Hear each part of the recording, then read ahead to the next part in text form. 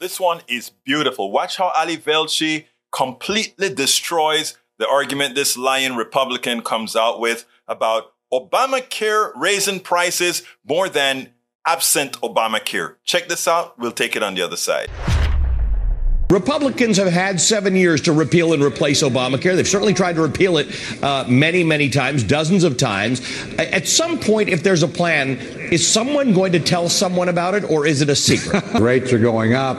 Insurance companies are fleeing the marketplace. I just want to put up a graphic. It's from the Kaiser Family Foundation. Now, it divides up healthcare costs increases between 2006 and 2011, a 5-year period, and then the latest 5-year period, which is 2011 to 2016. The first 5-year period saw 31% healthcare premium increases. The new one is 20. So, in fact, you can dice this and slice this a lot of ways, but premiums across the board are not actually increasing faster than they were before Obamacare. I think that's something Republicans are going to have to face.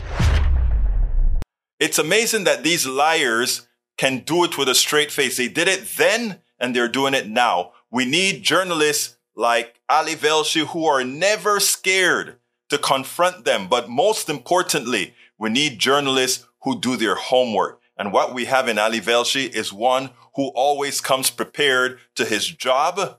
He's always there making sure he's informed before he gives the airwaves away to these charlatanes who are there to misinform you, ill-inform you, and have you vote against your own interests.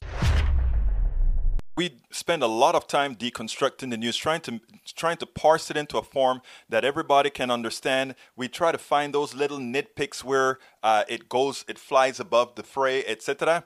If you really like these videos that we do, I want to ask a big favor. Please go ahead. Number 1, subscribe to our channel. And number 2, please join if you can. Thank you so kindly for watching. Keep watching. Please remember to share. We must populate the entire internet with our progressive message, a message that we know is what most Americans say that they want. So help us, please join.